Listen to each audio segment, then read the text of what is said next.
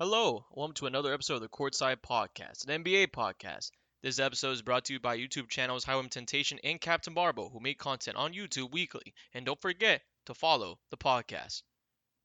Welcome back for another episode of the Courtside. And if you were missing out on us on Friday, I do apologize for that. I was traveling Friday, so unfortunately I wasn't able to get a podcast out.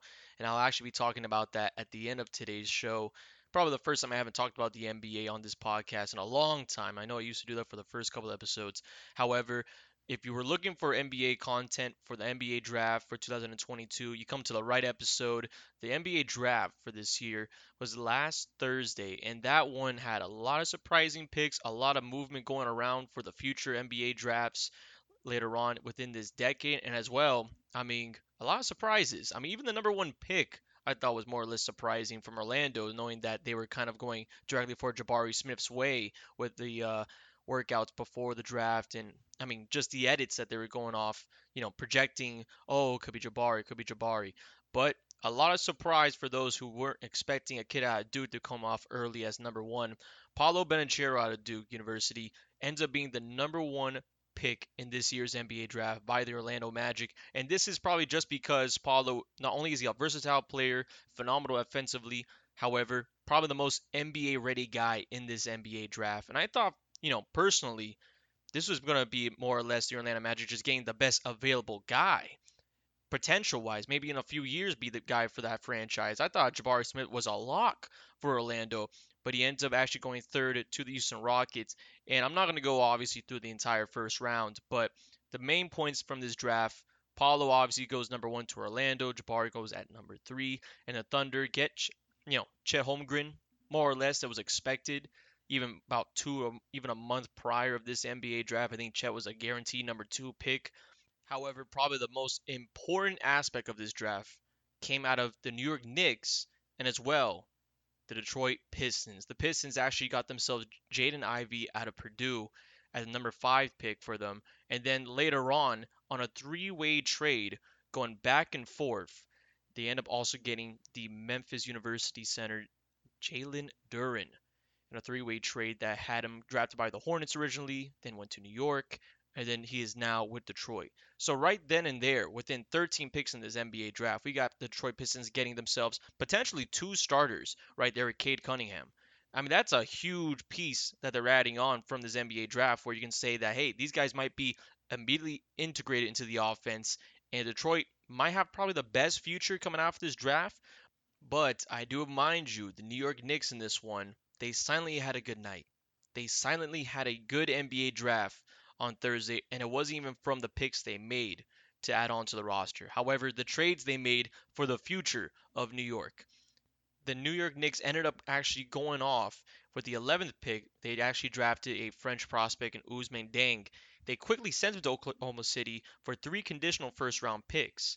Then after that, Charlotte selected Jalen Duren with the 13th pick, which was a New York Knicks pick, acquired the Memphis center for one of the conditional picks that they received from the Thunder from the 11th pick that they ended up trading away. After that, Duren was ended up to be traded away to Detroit. And get this, it was a package deal that sent Kemba Walker to Detroit and the New York Knicks having a first round pick in the year 2025 taken away from the Pistons in this package. So, in other words, the Knicks made three trades in the first round and they got back three first round picks for the future. Two of them being in 2025, meaning that the New York Knicks have four opening round selections in also the year 2023 for the NBA draft. So if you're confused as I am from all this, just know for a fact that the New York Knicks will most likely have two first round picks in the next 3 or so years to come, which means that the New York Knicks will have, and again, these are going to be protected, so it's most likely a guaranteed top 20 pick. The New York Knicks are going to have probably the best prospects coming out of the NBA draft for the next few years. So that just set them up. Of course, Kemba Walker now leaves that franchise. Started a little bit hotter than people expected, then cooled down to more or less the median of what he's expected in stats. So now the New York Knicks with Julius Randle, and they have, of course, Toppin, quickly. They're going to keep on finding young guys to move around with RJ Barrett and the rest of the cast over there in New York. So the Knicks had a really great silent night. And again, they weren't their only ones. There were other players out there that ended up going much higher than I expected. One of them actually being Sharp out of Kentucky. The guy which I mentioned in the last podcast who hasn't even played a single college game at Kentucky, hasn't played a single collegiate game. Only thing you have on him is that he was a top 5 prospect coming out of high school. That's it. He ends up getting selected by Portland with the seventh pick. Now, I don't know what this means for the Portland Trailblazers and Damian Lillard's connections with each other. I don't know if this was Damian Lillard who wanted this pick. I don't know if this is just something for the franchise to say that, hey, he could be definitely someone we can move around, or better yet, he could probably be a franchise piece and nobody knows about it. This is probably the biggest risk in this entire draft class to take this kid. Is he going to be a good pick? I don't know. I mean, he looked phenomenal in high school. I mean, the highlights don't lie. But at the same time, it's going to be a whole difference playing high school level, and the next game you play, it's going to be out there in the pros, in the NBA, the best league out there in the world, probably even the universe until we even figure out if there's more life out there on this universe planet. But I'm telling you right now, Portland, it was a good pick if you really want to think about the future and the potential and everything like that. But with the seventh pick on a franchise that you want to keep afloat, that I don't know if they want to rebuild or not with Damian Lillard still there. I mean, it's more confusing now looking at the Portland Trail Blazers than to even think of, what's their direction going into the offseason. Because Sharp, great, phenomenal player out of high school. Don't really know what he's going to be like in the NBA because we haven't seen him on the collegiate level. You have them probably not even keeping a lot of their guys. And if they do, they're going to have to go insane in free agency to get some at least B caliber players to make role playing off the bench more simpler for Damian Lillard to come into games not playing more than 40 minutes a game. So, what are we seeing right now from Portland? A lot more questions than answers. That's probably the only way I can probably put it. So, the Portland Trailblazers probably not the biggest losers in this draft, but just a really confusing pick for that one as number 7. I mean, Sharp again could be a phenomenal player. I just don't see it to be reasonable for their current situation over there in Portland.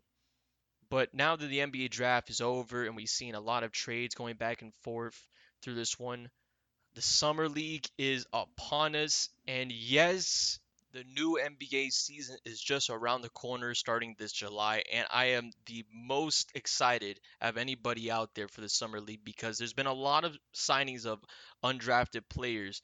And specifically, the Los Angeles Lakers have been getting the work on that. I mean, Scottie Pippen Jr., the kid out of Vanderbilt, who is also, of course, Scottie's kid, who won those championships during those 90s Bulls, is going to be a Los Angeles Laker for the time of the Summer League.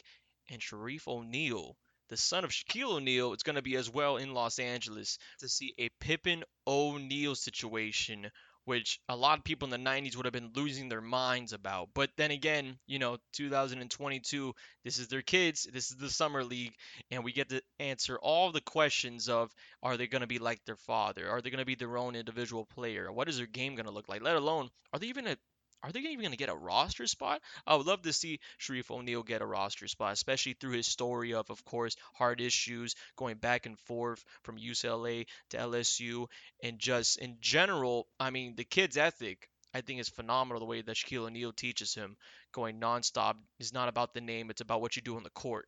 So the Los Angeles Lakers will be a fun team to watch for this year's summer league, and that's all going to be starting in July. I actually have the dates right now for these tournaments. Specifically, we're going to be starting things off on July the 2nd and 3rd for the California Classic, which usually, of course, has the suspects of the Lakers, the Heat, Kings, and the Warriors. After that, we'll be going now to Salt Lake City for the Summer League of the Grizzlies, Thunder, 76ers, and the Jazz from the 5th through the 7th of that July. And still staying in the month of July, 7th through the 17th, the real NBA Summer League starts. Of course, in Las Vegas, going all the way around to see who gets a championship for the Summer League. Technically, it is a championship for the team, but then again, not a lot of people pay attention to it. But us NBA fans, we love it. Love it.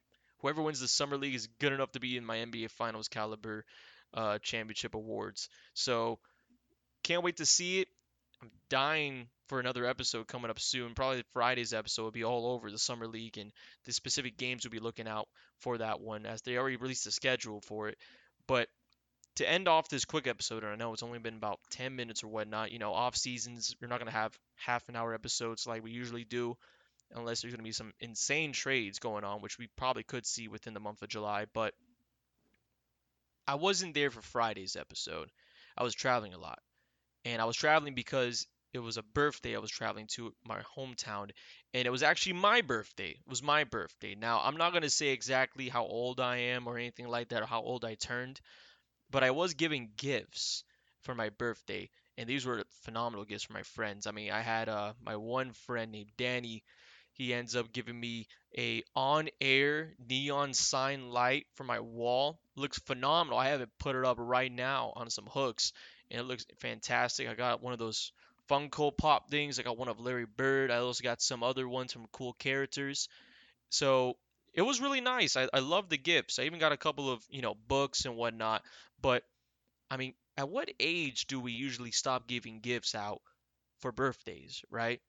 Do we keep on going until we're 50 years old giving out gifts, physical gifts?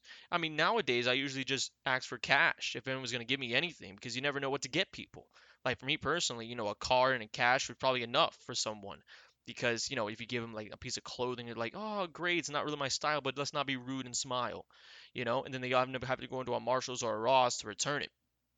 So I'm curious on exactly, where do I stand on that? Because I'm still 50-50 on it. However, I'm more curious on how you guys stand on that. So I'm going to leave you with that thought right now as we end this podcast. And do not forget to look out for Friday. We'll probably be talking about the dates and the start of the Summer League, which starts later on July 2nd in California. So we'll see you guys on the next one.